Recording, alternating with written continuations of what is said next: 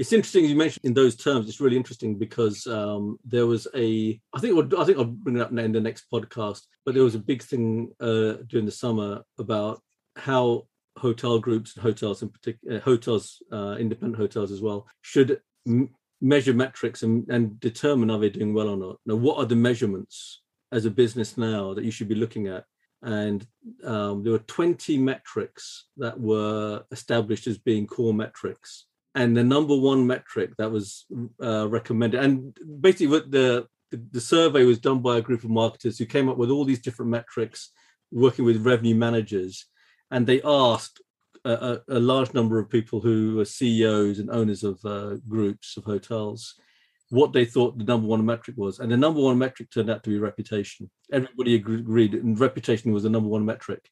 So your comments regarding the honesty is really important. So that then sort of makes one think, okay, so marketing people are now responsible for the reputation of the company, if you actually think about it in those terms.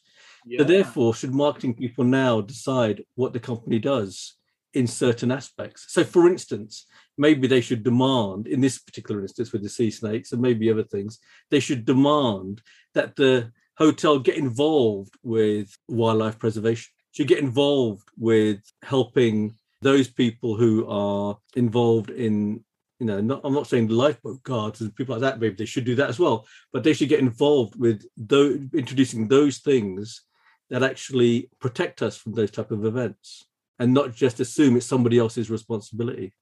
The question, isn't it, really? Because at the end of the day, it's the investors, the financiers who've decided, on the location of certain accommodation in order to supply a certain demand, and how they service that demand.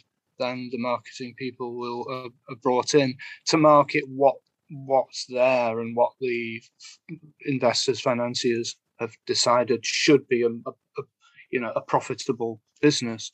I suppose you could otherwise say it's, what's the expression, like the tail is wagging the dog or something, So I take your point completely, 100%, because, and it's kind of like goes around in a circle, and it's then where does that circle start as to determine what determines what the business is, and perhaps. Yeah. But yeah, interesting. I've actually had one weird experience with marketing who actually thought, in fact, it's quite strange, not just one, there's quite a few actually, but one in terms of hospitality, the one example that comes to me where I had to deal with it, or one of the people who had to deal with it, was where marketing people decided that they knew best. What they did was they did a survey and to see what people were using in the apartments.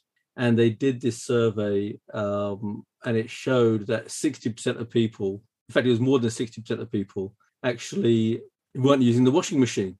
So, and remember, we were releasing the apartments a floor at a time as they were being constructed.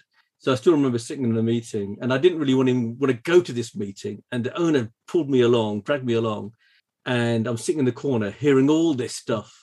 Okay, and they're saying that 60% of our customers, we did a survey, 60% are saying don't want a washing machine. Let's save money, because remember, at that time we'd gone into a downturn. The economy was really being hammered. So they said, look, we can do a great thing here. We're going to actually save you lots of money. We don't need the washing machine. Okay, and everybody's buying into this thing. And the owner looked at me and I said, right, what do you think? And I said, first of all, what are you going to do with the hole in the kitchen? It's all been planned. Wait, what else are you going to put in there? Another cupboard that no one's going to use because who's bringing food with them? Okay. And then the other thing I asked was, well, how many people have you actually surveyed? Because nobody would ask that question. All right. And it turned out to be about 12 people had responded.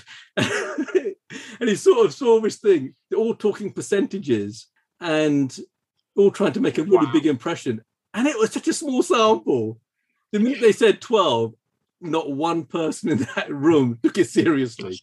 But it showed how far it had got in order to not be taken seriously. So I think the reputation, we have to be really careful about how we are led in terms of what people think about our reputations.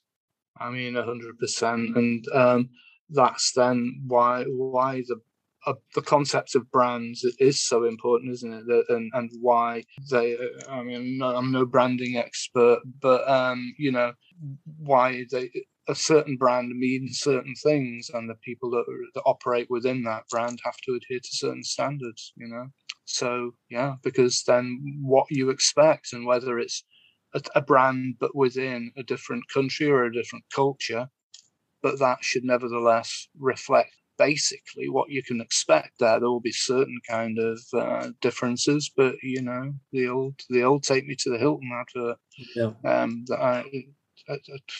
that scarred my brain since I was, I seem to constantly quote it. But I was only about 3 at the time. No, I wasn't. But but that is the thing. Take me to the Hilton. You know what it is. Sets the standard. Wherever you are. It sets the standard. We hope you enjoyed listening to this bite-sized edition of Hospitality News and Views. The full editions are available on all popular podcasting platforms and include additional material which we hope you will enjoy. Thank you.